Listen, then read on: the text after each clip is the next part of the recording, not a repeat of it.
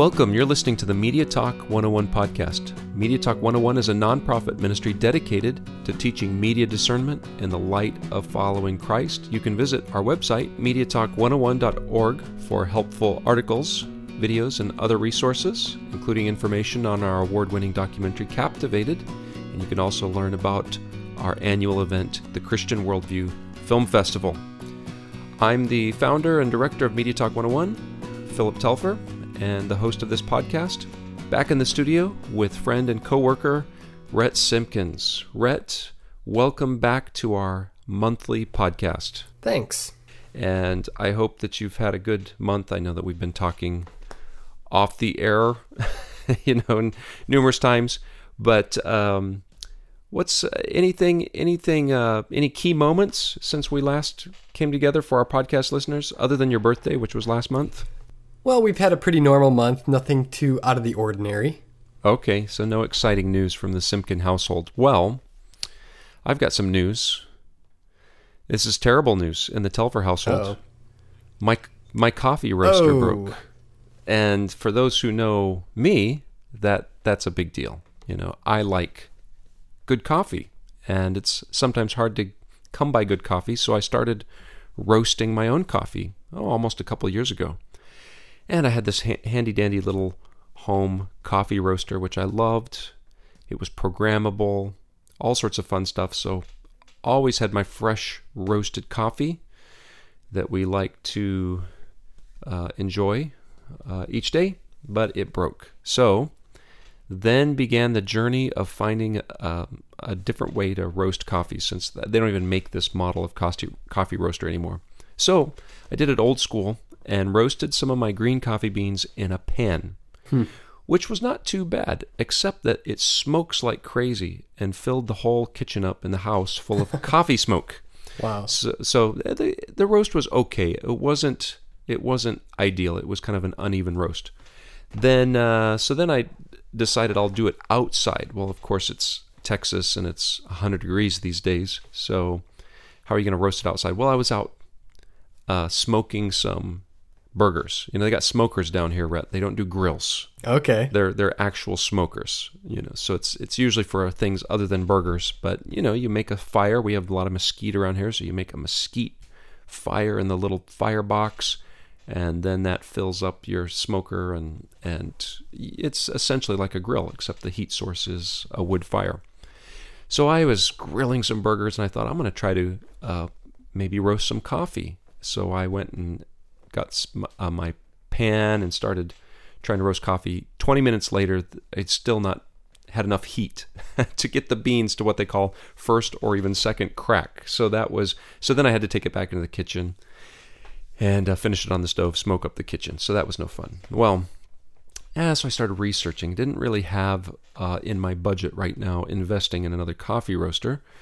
So I started looking online because I'd heard that what a lot of people do is roast in a popcorn popper. Really? So yeah, it's very popular to roast coffee beans in a popcorn popper. And I just thought that's kind of plebeian, but you know what? I'm desperate. So I did some research, found out that one of the ideal coffee roasters is the West Bend Poppery 2. Of course, they don't make these anymore. If they did, you could just go down to Walmart, probably buy them for under $20. But they're popular for roasting coffee. So now I find out that they're quite an item on eBay. So now you have to pay more for a West Bend Poppery 2 that was probably built in the 80s than what if it was a brand new item that you'd buy today. So I invested $35 in a popper that's probably sold for $10, when it was in the stores, because there's a demand for them. And this is part of a communication thing. I'm going somewhere with all this.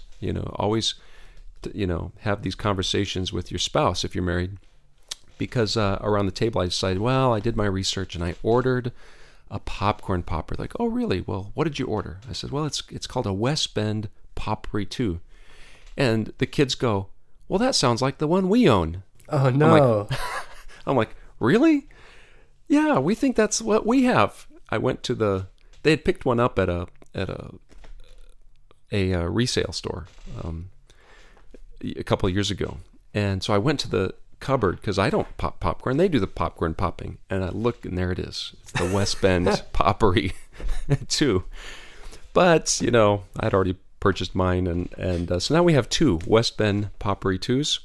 And one of them is for popping popcorn. And they do recommend that if you're going to roast coffee, you shouldn't, use it for popcorn and coffee.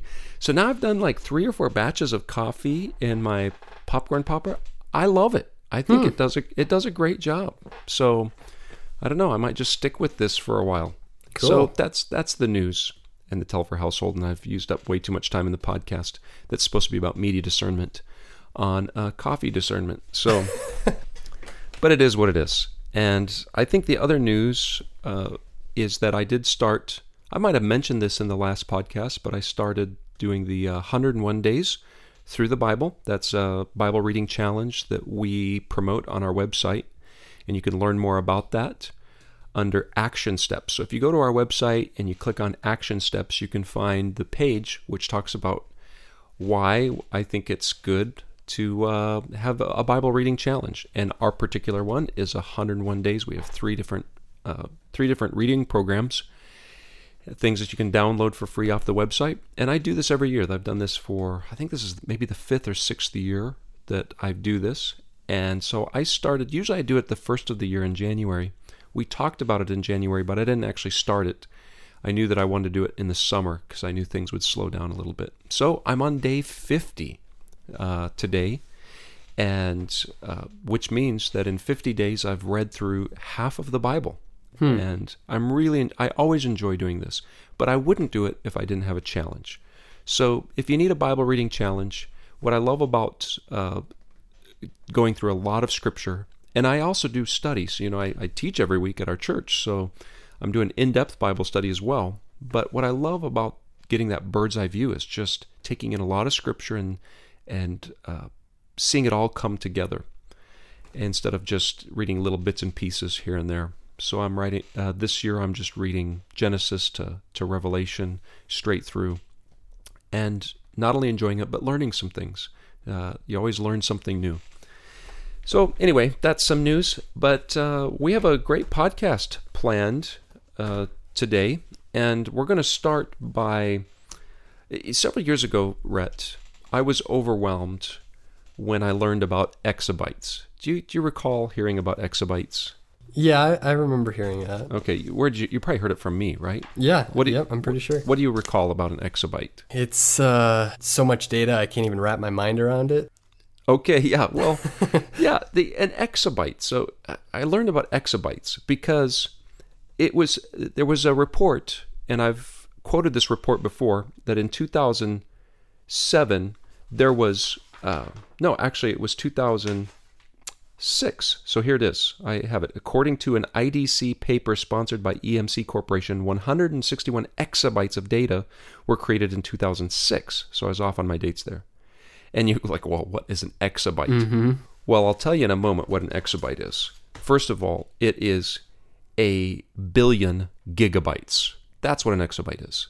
Wow. So most people can understand a gigabyte because we have 500 gigabyte hard drives, or maybe you have I don't know, what does your computer have, Rhett?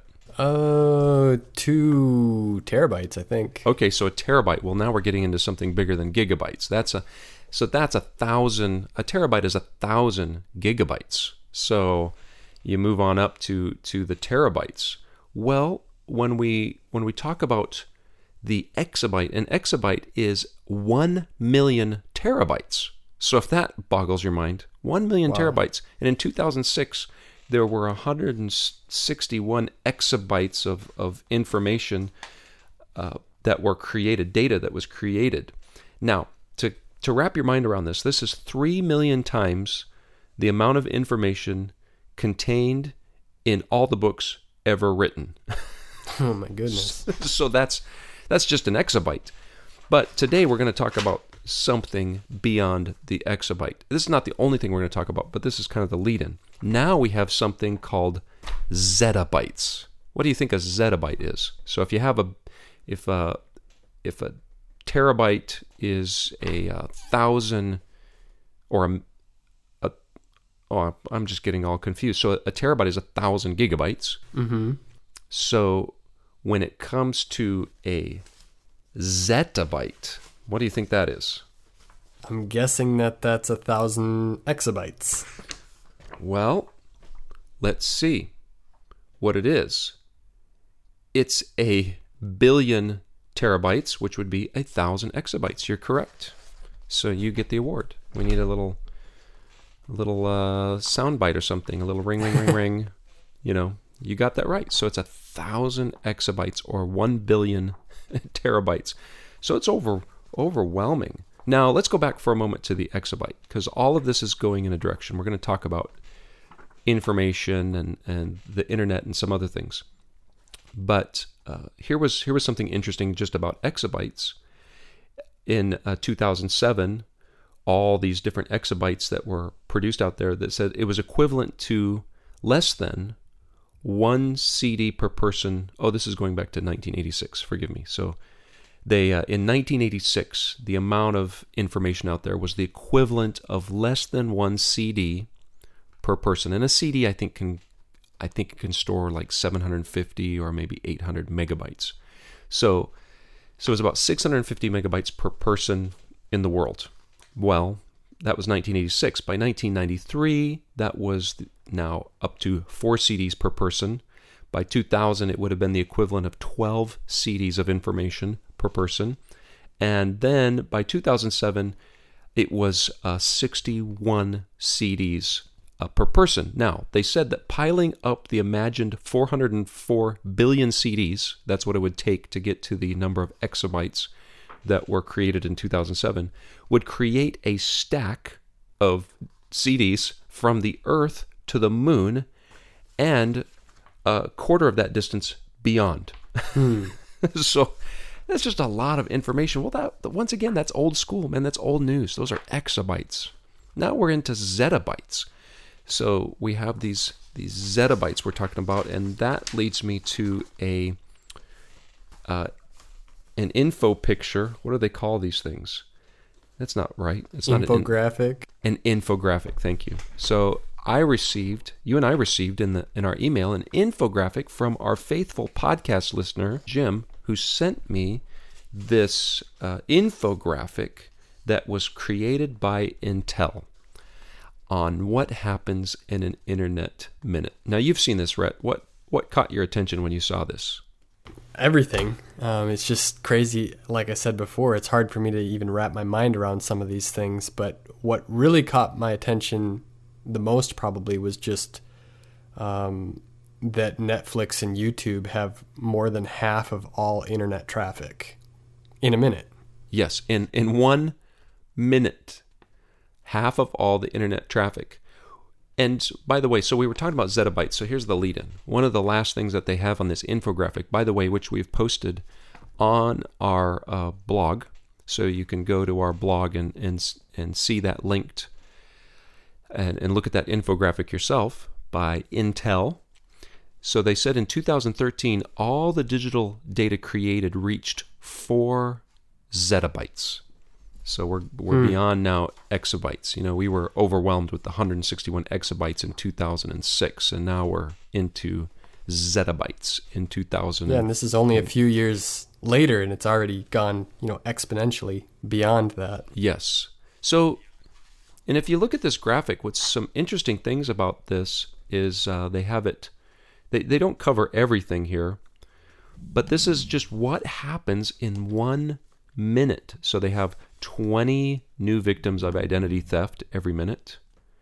There are 6 new Wikipedia articles being published. That's not, I guess that's impressive. It's not a very big number. But there are 1,300 new mobile users. That's pretty big. There are 47,000 apps being downloaded. New apps. Another thing is email, which we get overwhelmed with. 204 million emails sent every minute. Now, Amazon, we sell our documentary Captivated on Amazon. So included in those sales each minute, we don't sell one every minute. That would be nice, but we don't. But they have $83,000 of sales every minute on Amazon. Now wait a second. I'm looking at a different thing here. I think there's a new infographic. Uh-oh. There's a new infographic. I think those numbers are even bigger. Oh, you're right. I'm looking at the wrong one. How did I do that? Wow. I went to Intel to find this. No. This is the one that Jim sent us. He's got... Yeah, but then he doesn't have the new one. You linked... I'm looking at two pictures. Okay, let's back up here a little bit. Where did I go wrong here? Oh, wow. Yeah, it's even worse than I thought. So let's go back to... do they have an Amazon one here? Yeah, $133,000 in sales every minute. Wow. Pandora. Actually, I use Pandora at the house. We like Pandora. It's a music streaming. I pay for the premium service so that there's no ads, and you get to create your own stations. And we have you can pick your favorite music artists, and so we do exclusively Christian music, and we have a nice soothing piano channel. We have some other, we've got we have a kind of more of a contemporary Christian music channel. At Christmas time we'll create a Christmas channel. But so here it says that there are 31. Well, I'm going to estimate here 31,000 hours of music that are being played on. So that just on Pandora. We're not going to talk about LinkedIn. I'm on LinkedIn. I completely don't understand it. I don't know about you, but I don't know. Any podcast listeners out there find LinkedIn helpful, let me know. I haven't figured that out. It's up there. It's up there with Twitter in my book. Which Twitter it says 300,000 tweets. Well, anyway, there you can look at this infographic that we've linked and see some information. They say by 2017, mobile traffic will have grown 13 times in just 5 years. So that's going to be huge. And so they also by 2017, it's anticipated that there will be 3 times more connected devices than there are people on the earth. Wow. So, but there was one thing, as we were talking about Amazon and all what's happening on the internet every minute. There was something in the news this week regarding Amazon, and what was that, Rhett? Well, Amazon is fixing to buy this website called Twitch, which I'd never heard of. And wow, it probably Twitch, I would guess, would be what happens when you try to fathom zettabytes and exabytes. You start to twitch, but that's probably not it. What is it? Well, it's a website where you can go and you can watch people playing video games live. Boy, that's like watching paint dry.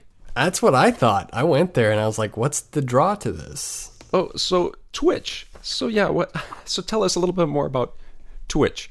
This shocked me. I saw this because, we sell on Amazon. I buy stuff from Amazon. And when you see in the news that Amazon spends $1 billion to buy a website called Twitch, what is this about? So what did you learn? Well, it's interesting. It's only been around for a couple of years, and they say it now has 55 million unique viewers every single month. So there's a lot of traffic there, obviously a lot of draw, which I'm sure is what Amazon's interested in. But also it's among the top 15 most trafficked websites in the world. Wow. And I'm sure, that there was a bid for this, and I think Google was probably involved in that, since you have these massive companies now that are trying to swallow up everything and get more control of the internet. So you can. I saw this one quote talking about this. It says, to win its bid for Twitch, Amazon had to outmaneuver a who's who of the tech world, including Google, strongly suggesting that these companies think the era of video game viewing is just starting. So we're not just. So our last podcast was about the film or the documentary Video Games the Movie. So we talked about video games, and now this is a whole new element. We're talking about people spending hours watching other people playing video games, and this was huge. Let me quote Jeff Bezos. He's the chief executive of Amazon. He says that broadcasting and watching gameplay is a global phenomenon. And Twitch has built a platform that brings together tens of millions of people who watch billions of minutes of games each month. So it's this global phenomenon that I was unaware of. Why? I mean, I'm not interested in playing video games, much less watching them. So it goes on in this article that I'm looking at right now from the New York Times. It says that Twitch specializes in live videos of people playing games, including regular Joes blasting away in Call of Duty, a popular shooting game, and elite players who earn multi-million-dollar payouts at professional game tournaments. A lot of people didn't realize that there are multi-million-dollar payouts at professional game tournaments, but there are. And so this is amazing. In fact, they have a chart here showing some of the other competitors during prime time for Twitch, including MTV. I don't watch. I don't even have TV. I don't watch TV, and certainly not MTV or Comedy Central. They have that listed. MSNBC or CNN. And Twitch is actually edges out MTV in viewers during prime time.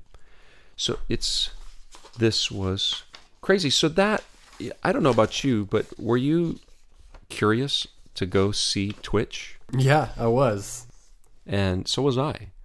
So I went to Twitch, and I'm like, wow, why would you? So, and they have all these different kind of video games. Well, something caught my eye, and that's what we're going to talk about for the rest of the podcast here, because it all links. You know, we went from exabytes to zettabytes to the Internet Minute to Amazon to Twitch, and now I'm on Twitch. That's how this all came about. That's how this podcast evolved, minus the talk about coffee. And so now I'm on Twitch, and I'm looking at Twitch, and I'm thinking, I don't really care about any of these games. I don't think I would want to watch anybody playing these games. But then a particular game caught my attention, Minecraft.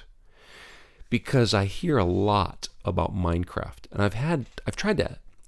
And the reason I'm going to bring this up, because I've at several conferences and just being around people, and people know that I talk about media, then the question comes up, well, Philip, what do you think about Minecraft?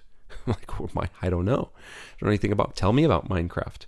And the reality is without knowing anything about the game, about a year ago, I hadn't even heard of it, but about a year ago I started hearing about it. And not having known anything about the game, I could probably tell you a lot about the game, but without knowing anything about the game. So then that's what we'll talk about a little bit. But I thought, I've never seen Minecraft. So now I'm at Twitch and I can watch somebody play Minecraft. So I found a channel where there were lots of viewers watching Minecraft, and it's an adult man, who's hosting this Minecraft game, and he's giving a little commentary as they're playing, and it's a multiplayer thing. And I'm watching it for about 2 minutes, and I'm going, this is the most ridiculous thing I've ever seen. Obviously, you have to be into the game. You have to be, I guess, participating to really enjoy it. I sure wasn't enjoying watching it. For the first thing that caught my attention is, well, let's play guess that. Guess the first thing that caught Philip's attention. So, Rhett, you get 3 guesses at what was the first thing that caught my attention watching Minecraft. What's your first guess? Just the horrible graphics. There it is. You got it in the first. You got it in the first guess. You see, in this day and age, there's a lot to do about realism and graphics, and that was part of what drove that documentary we talked about last month. But the first thing I look at this, I'm like, everything is square. It's like a bunch of, this is worse than a Lego video. So this is really clunky, and visually it was not really stunning at all. And so that was the first thing that caught my attention. And then just plus that it was just confusing because you're like, what in the world are they doing? So I set out on a journey to learn a little bit more about Minecraft, and certainly the first place I went to was the Minecraft website, because I want to see, well, what do they say about themselves? And I watched the trailer, and this was probably the first red flag that went up for me. These were some of the things that I was guessing at. When I watched the trailer for Minecraft, this is what Minecraft themselves pitch. That there's the only limits are your imagination. So that's one of the selling points. These are the bullet points. It lets you go wherever you want to go. You can build anything you want to build. And they said it's the most significant sandbox that you will ever set your foot in. Now, for those not familiar with gaming, Rhett, maybe explain what they're meaning by sandbox. They're not talking about an actual sandbox. No, I guess, from what and I'm not real familiar with gaming either, but I kind of dug around a little bit too, and it seems like what they mean by that is that you can create things. So it's like building in a sandbox, only virtually. Yep. And also the idea that it's kind of open-ended, there's they haven't defined everything for you. And so you can explore. And the other thing they said was you can play with friends in this sandbox. So you can go online, you can play in friends with your blocks of sand. And also you can build your own little community. There you go. This is the appeal. And probably the most alarming bullet point that they gave in their trailer was no one can tell you what you can or cannot do.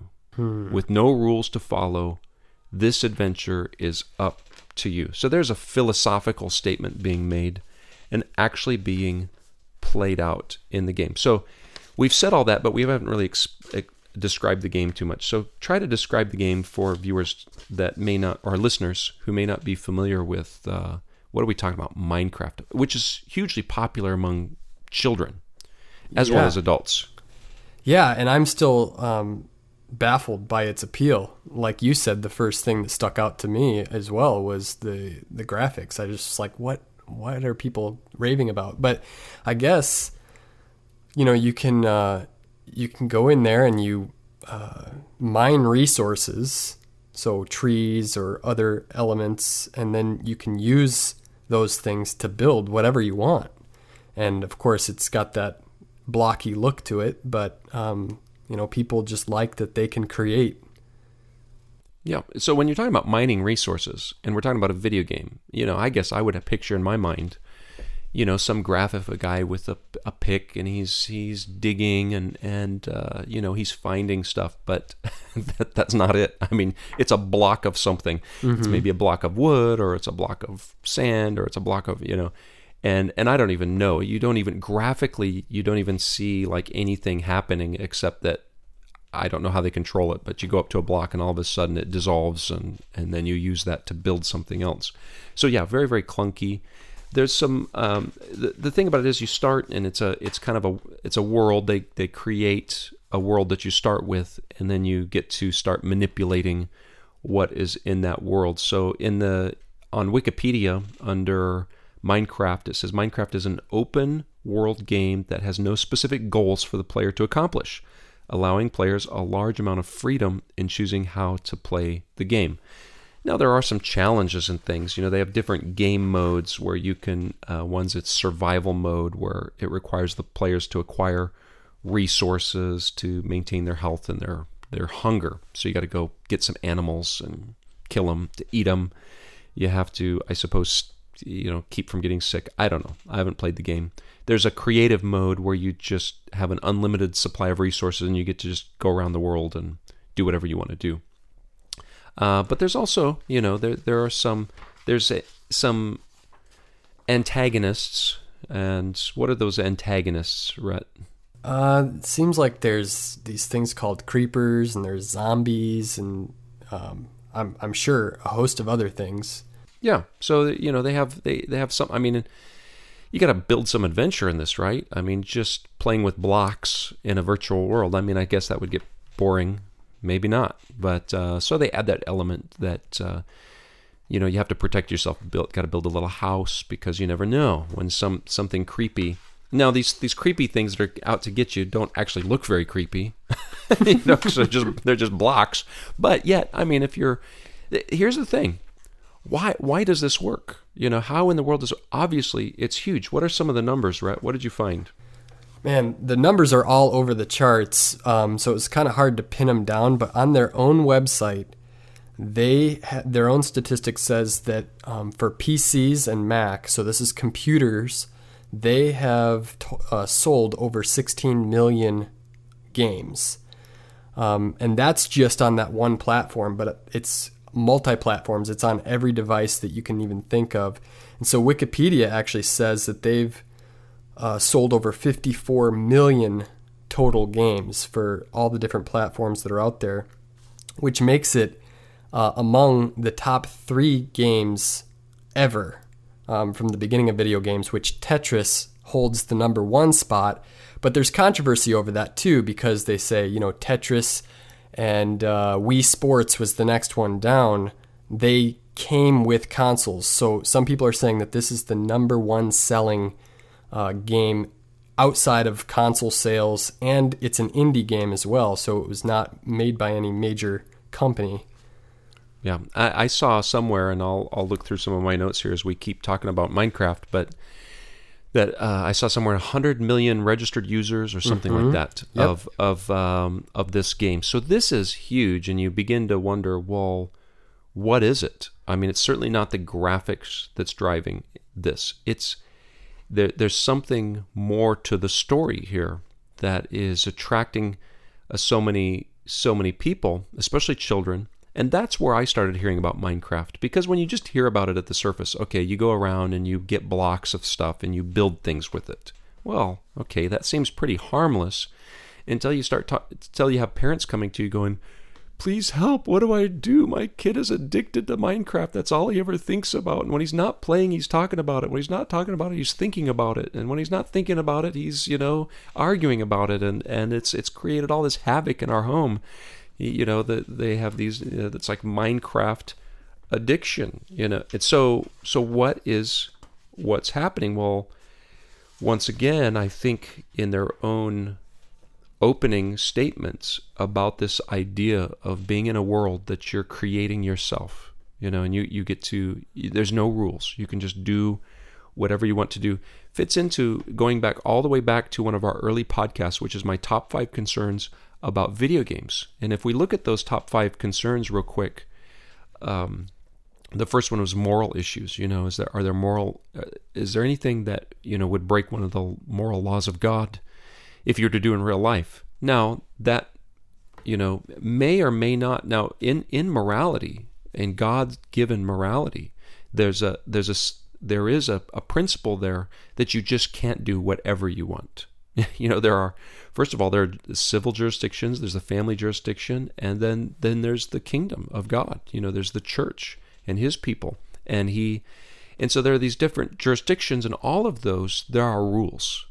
In our civil world, there are rules. In a family, there are rules. In the church, there are rules.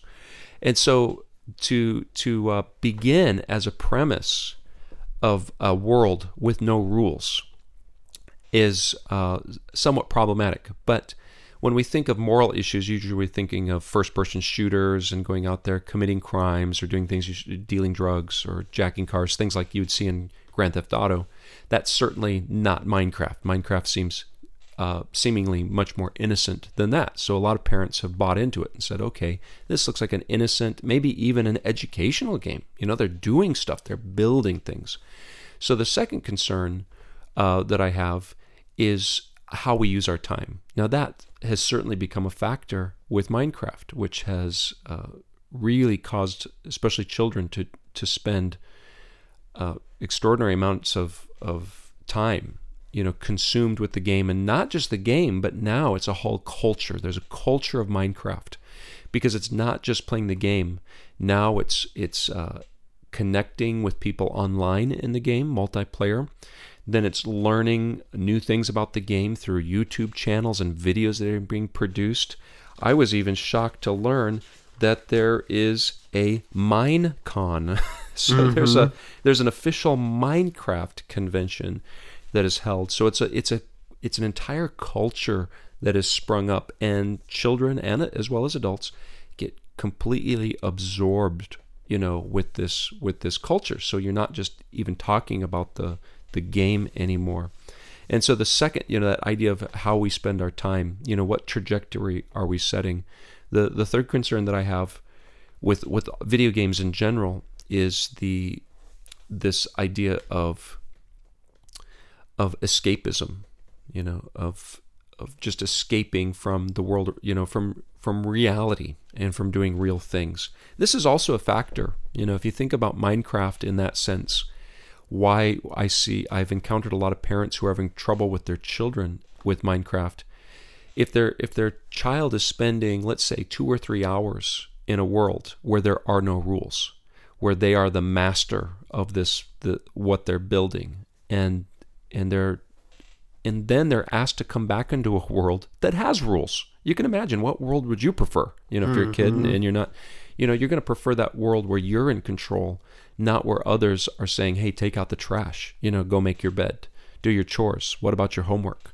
I mean, that world is no fun compared to the world that I can create where there are no rules. So that is one of the things, this idea of escapism.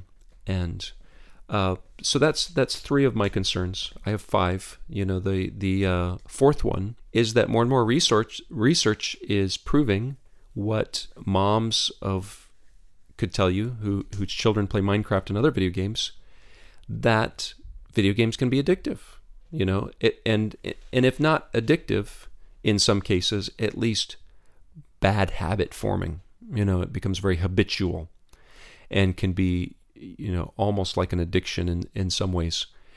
But my greatest concern about video games all along has been what, Rhett? You've heard me say this many times. The false sense of accomplishment.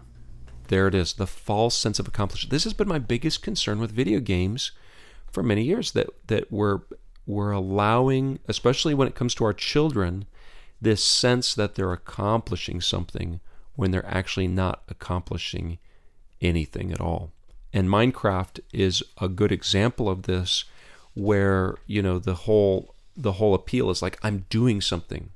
In fact, I watched a little video where they were interviewing 2 young children, a boy and his brother and his sister, and the whole time they were on their computers playing Minecraft and kind of talking to the person doing the interview, and they were talking about how they love, because they're doing stuff, they're building stuff, but the whole time they were sedentary. The only thing that was moving was the pupils of their eye and their hand on the mouse. And but they have this perception that they're actually doing something. And I saw another video of some milestone. This was actually on the Minecraft website. It was a milestone when one of the Minecrafters, or whatever they want to call themselves, had created in the game a 16-bit, essentially a 16-bit computer, that could make a calculation. And to demonstrate how they created this, that he gave it the problem 2 + 1. and it came back with the right answer, 3. But it took a long time for his invention in Minecraft to calculate that 2 + 1 = 3. And this was the accomplishment. Wow, we created something. Well, once again, what kind of trajectory is this setting people on? Now, what were some of the other things you learned, or thoughts that you had, Rhett, as you did a little research about Minecraft? Well, on an Xbox One commercial that I saw, they were advertising that it was going to now be available on that console, and they said in the commercial that over 130 million worlds had been created. So I was thinking about, what you said a little bit earlier, creating your own world. And so there's at least 130 million of them out there. And I was also reading another review about the game, and it was I could hardly come across a review that had very much negative to say about it. Everybody, at least in the little bit that I saw, had a lot of great things to say about its educational purposes and such. But, this was a quote. They said, and this was a children's magazine, "This is your world. It's nothing if it's not a reflection of you." And so it's just troubling to me that that's the path that many people are going down. Hey, this is all about me. Another thing that the Xbox One commercial kind of touted was that over 1 billion hours of the game have been played on Xbox 360. And it's been played in over 66 countries around the world. So it is widespread. And, like you said, there's not a lot of negative things that people generally point out unless you go and visit the mom blogs, which I did. I went to a couple mom websites and mom blogs, and on one of these, this mom writes, one user wrote, and this is talking about their child, "It's all he thinks about and talks about with his friends." Another added, "My kids eat, sleep, and breathe Minecraft." They have a post here from a social network where someone wrote, "My brother is getting really addicted to Minecraft. Like, seriously, all he does is play Minecraft since he wakes up till he sleeps." And another quote here, "They want to play it all day and night. And if they're not playing it, then they're talking about it, playing it, or watching YouTube videos of others playing it." And this is not just kids; it's adults also. And one article here, this is called "Hey Parents, What Minecraft is Doing to Your Kids," is kind of surprising. And one of the first things that said, "Love or hate Minecraft, kids obsess over it, huddled over iPads or eyes fixated on monitors and televisions. The premise is almost rudimentary. Minecraft is an open-ended sandbox game where you construct and play in elaborate worlds." But the point here being that, moms and people whose children are playing this recognize children are obsessing over it. In fact, here's another one. This was from another blog that I came across. Actually, no, this is from a website. And it talks about how the author writes, "There's no end to the options." I repeat, no end. It's no surprise then that parents are cursing its birth. As a researcher examining the potential of technology in education, and as the mother of 2 Minecraft-obsessed girls in elementary school, I have an acute love-hate relationship with this game. One minute, I'm mesmerized with its potential for encouraging children to get creative, explore, and think critically about what it takes to build new communities. The next, I'm shrieking at my kids and issuing ridiculous threats. Me, stomping over to our kitchen computer. I've already said this 3 times. Shut it down. It's dinner time. Do I have to unplug this from the wall? Want spiders, huh? How about leave you outside tonight to find the real ones on the back porch? So this is, one frustrated mom who's also the article was generally enthusiastic. But here's the thing about these open-ended games. So if you think about, Brett, when we were playing video games, of course we were in 2 different eras. Mm-hmm. But back in the days, when I was playing Mario, one of the original Mario brothers, the game had an end. It was it was limited. You wasted a bunch of time figuring out how to get through the game, and you got to the end and you were done. You racked up some points you might, and there wasn't always a sense like, oh yeah, I want to go through all of that over again. But on a game like Minecraft, there's no end. That's just the point that this writer was making. There's no end to the game. So there's no point where you feel like, yeah, I'm actually satisfied here. I've done something. And with no real objective, there's no clear goal, and anything's possible. Yeah. Well, you can build stuff. You can make a computer that can calculate 2 + 1. That's what you can do. It's really important, Rhett. Come on, get with the game here. Here's another one. This was from a blog, and it was 10 problems that parents can have with Minecraft. And this was, by the way, also a pro Minecraft parent. They were enthusiastic about Minecraft as a video game in their home, but also saw some of the stumbling blocks. And so I'm not going to go through all of these, but one of these is it's hard to know what's going on. And so they say one of the confusing aspects of Minecraft for many parents is trying to understand exactly what their kids are doing when they play. And that was the first thing that I encountered when watching just a few minutes. Like, what are they doing? What's actually going on here? This is confusing. So that was one of the things. Number 3 in this list is multiplayer servers can be overwhelming or inappropriate. This is also an issue. I mean, you know that I have issues with video games, period. But for those who don't have issues with video games and allow them in their home, when you're talking about children getting online and playing multiplayer, this can become very, very dangerous. And so this parent writes, connecting to a public server means playing with strangers. And you would always want to be careful about guarding your children about playing with strangers. Another thing here, this was number 5, the game can be frustrating. This one almost made me laugh.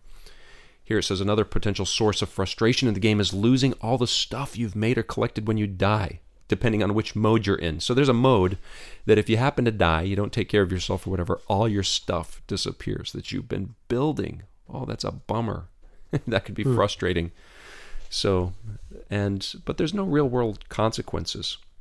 The other one is talking about how the experience can be intense for little children. And this is a big point here, because even though this game is the most clunky looking thing you might have seen since Tetris, this is, in fact, I think Tetris looks cooler than this does. But,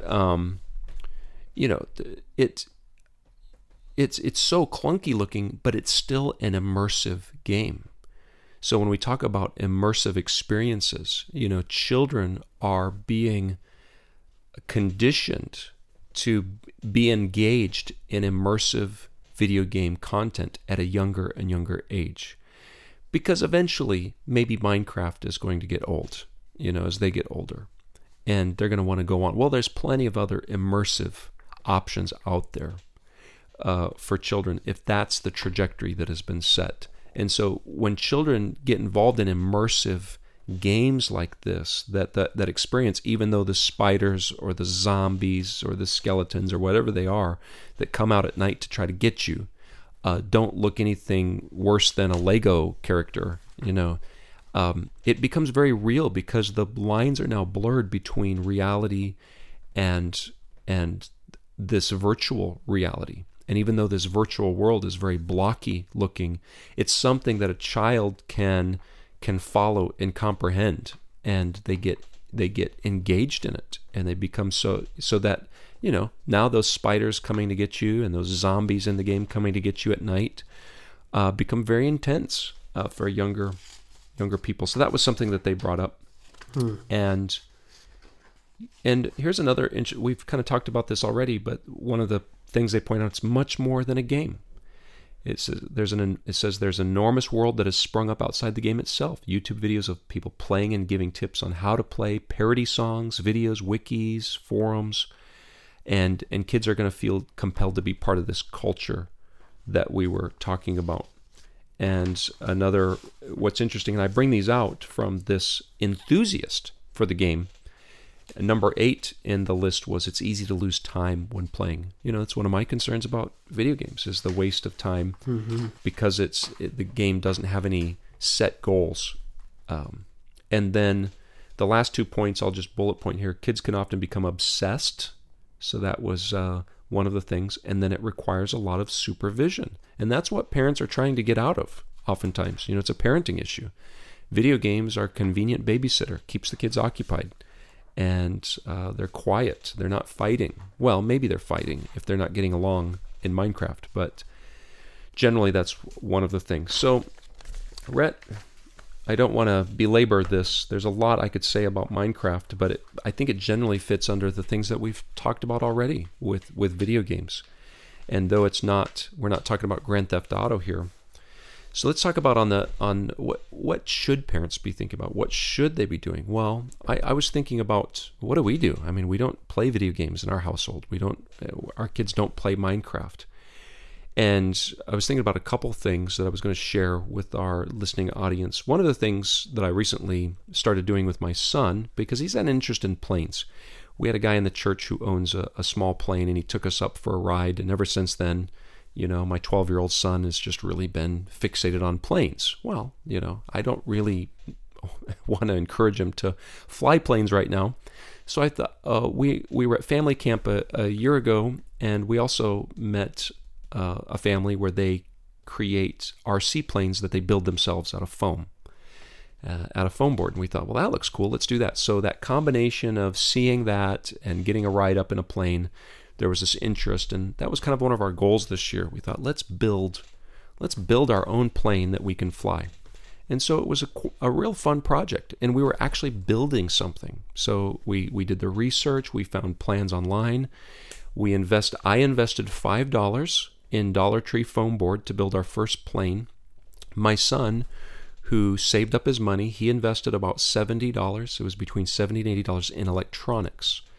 All the things that we would need to be able to control the plane up in the air, the batteries, the servos, the speed controls, the motors, the props, all that. So he bought that with his own money, and we spent time when we built our plane. So he saved his money, we worked together as a father and son, we built a plane, and then guess what happened? We crashed the plane. Oh no. They're actually very hard to do. See, in the real world, challenging things are challenging. In a video game, something goes wrong, you just start over somewhere. Maybe you start with a whole new world. When you build, you invest $80, as a 12-year-old into something. You invest time with your dad. You get your plane up in the air and you watch it do a big loop and then come crashing into the ground. There's real consequences there. It's actually a challenge, but we didn't give up because we kept repairing that plane. Since we had built it, we could repair it. We continued to tweak it, try to make it work better, try to learn how to fly it better, but eventually we destroyed that $5 fuselage, and I went out and invested in $3 of new foam. We salvaged some of the parts of the plane, and we built another fuselage, and we rebuilt the plane again, and my son got back out there and began learning, once again, learning how to get it to take off, to turn, to fly, and crash again, repair it again. And there was, and the thing I've noticed is he's not addicted to it, because there's actually some consequences. You start thinking like, wow, man, this could cost me some more money if I destroy another motor, or if I have to buy something else. This is not so fun. It looks fun when it works, but it's not easy. You get a little wind. Now you have to control this thing. Those are real, he's had an interest in, he's read books on the Wright brothers. He did a speech in our Toastmasters group on the Wright brothers also. And, in that interest, when you read those stories about people who've done real things, it's trial and error, and there are real consequences, and real things at stake, and there's a learning process. And so children can do that outside of video games. In fact, I think they can do it better, but that takes more work on the parents' part. And another thing that we do as a family is my two oldest, my daughter Elizabeth, who's 16, and my son CJ, who's 12. They're involved in woodworking. We do wood turning. In fact, I just took them. We just got back from our first wood turners convention. So I took them to it, and it was great because there was nearly 1,000 people at this wood turners convention, and I guarantee you there were probably less than a dozen that were under the 16 years old or younger, and there were very few there were no young ladies that I saw other than my daughter Elizabeth, a couple other boys that we saw, but here they were around a lot of older people that are demonstrating, and these are people that make a living doing what they're doing. They make things that are interesting. It's creative. It's all the things that people espouse about Minecraft. Oh, it teaches this, it teaches that. Well, it's not the only thing that can teach those. In fact, I prefer my children to learn real things, and they're learning how to make stuff, and they also sell stuff. They're learning that the skills that they're acquiring in the wood shop actually apply to the real world. And can provide an income, can provide them with other skills. They aspire to eventually get a booth at our local farmers market. They've done that before and have been able to sell the things that they've made. So these are a couple examples, but there are others. Getting your kids involved in music. Letting them learn how to to play an instrument or to sing in harmony. What other things can you think of, Rhett, that we can encourage parents with children? You can get involved in a sport. That's right. You like Frisbee golf, don't you? Yeah, it's great being with people. It's just, just like you said, another aspect to this video game is the social aspect. Well, you can go and do real things with real people. Yep, and it doesn't get addictive, Yeah, that's at the end of the day, the game's over and we go home. And there are other things that you can, my children are involved in I mentioned Toastmasters. It's what they call Gavel Club. It's like Toastmasters for kids and young adults, and they learn how to do public speaking. And we actually have a Christian group that our church established to help both adults and children learn how to get better at our public speaking skills, for the purpose of the gospel and for interacting with others. These are all things that I'm thinking about the direction. I use the word trajectory a lot. I'm looking at if I'm pointing them, if the things that I'm encouraging my children to do it's like if we look at it as that analogy of the arrow in the bow, you're drawing them back and you're pointing them in a direction. A parent has to ask themselves the question, where am I pointing them? If I'm fostering all this time and energy spent in a video game like Minecraft, where is this actually going? When I release this arrow, what's going to happen with that? Is this something that is actually helpful to them? Is it something that's productive? Is it something that's going to help them become better parents, better employees, better ministers of the gospel? Better. Whatever it is this going to help them economically? These are all things that parents need to be thinking about in what kind of trajectory they're setting for their children. And I have a hunch. It doesn't mean that I'm right on this, but I have a hunch that the trajectory that Minecraft is setting for young people, especially young men, is going to be the same thing we're seeing with all other video games and other ways of escapism, that it's turning, we're producing a culture that is not serious about living real life and doing hard things and being engaged, so that the benchmarks that in the studies that they've done, the benchmarks of young adults back in the 70s, are not, that were reached at a much younger age, are not being reached even by the time a young man is age 30. So this was going back to Newsweek magazine. Several years ago, there was an article talking about where have all the men gone, and they noted some of these benchmarks, and they said, today, according to these benchmarks that they compared with, 70% of young men are not grown up, according to these benchmarks, by the time they're 30 years old. So some have called it adultolescence. There are tons of things out there where you can see our culture is not going in the right direction when it comes to responsibility, when it comes to young men taking responsibility, getting set in a good direction. And I don't think Minecraft is really helping that. That's my opinion, and I'm entitled to it. You can take it to Starbucks with $3 and you might get a cup of coffee. And a reminder, which I've said before, that when it comes to my opinions, at least you can know that I am the world's leading expert in my own opinion. So here you have it. You've got the expert advice right here. So, Rhett, do you have any biblical wisdom that comes to mind as we close?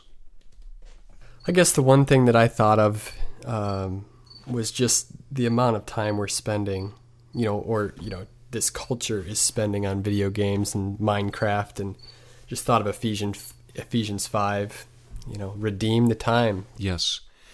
Redeem the time because the days are evil.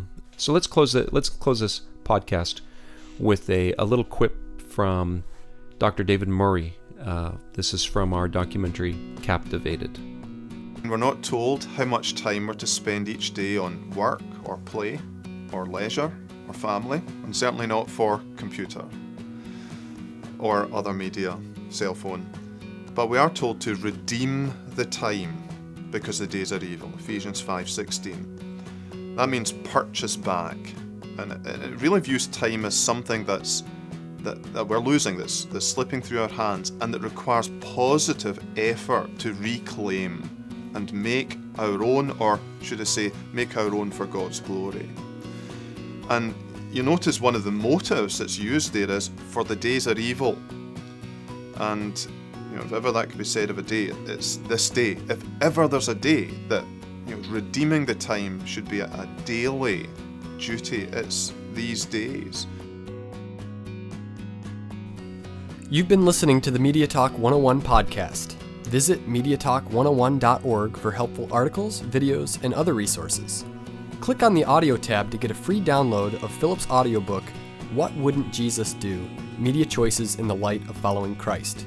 And if you haven't seen our award-winning documentary Captivated, Finding Freedom in a Media Captive Culture, be sure to order your copy today. Parents Television Council calls it deft and powerful, and numerous moms, dads, and pastors say it's a must-watch for every Christian family and church. If you have a question or a topic you would like to have discussed on this program, please send an email to podcast@mediatalk101.org.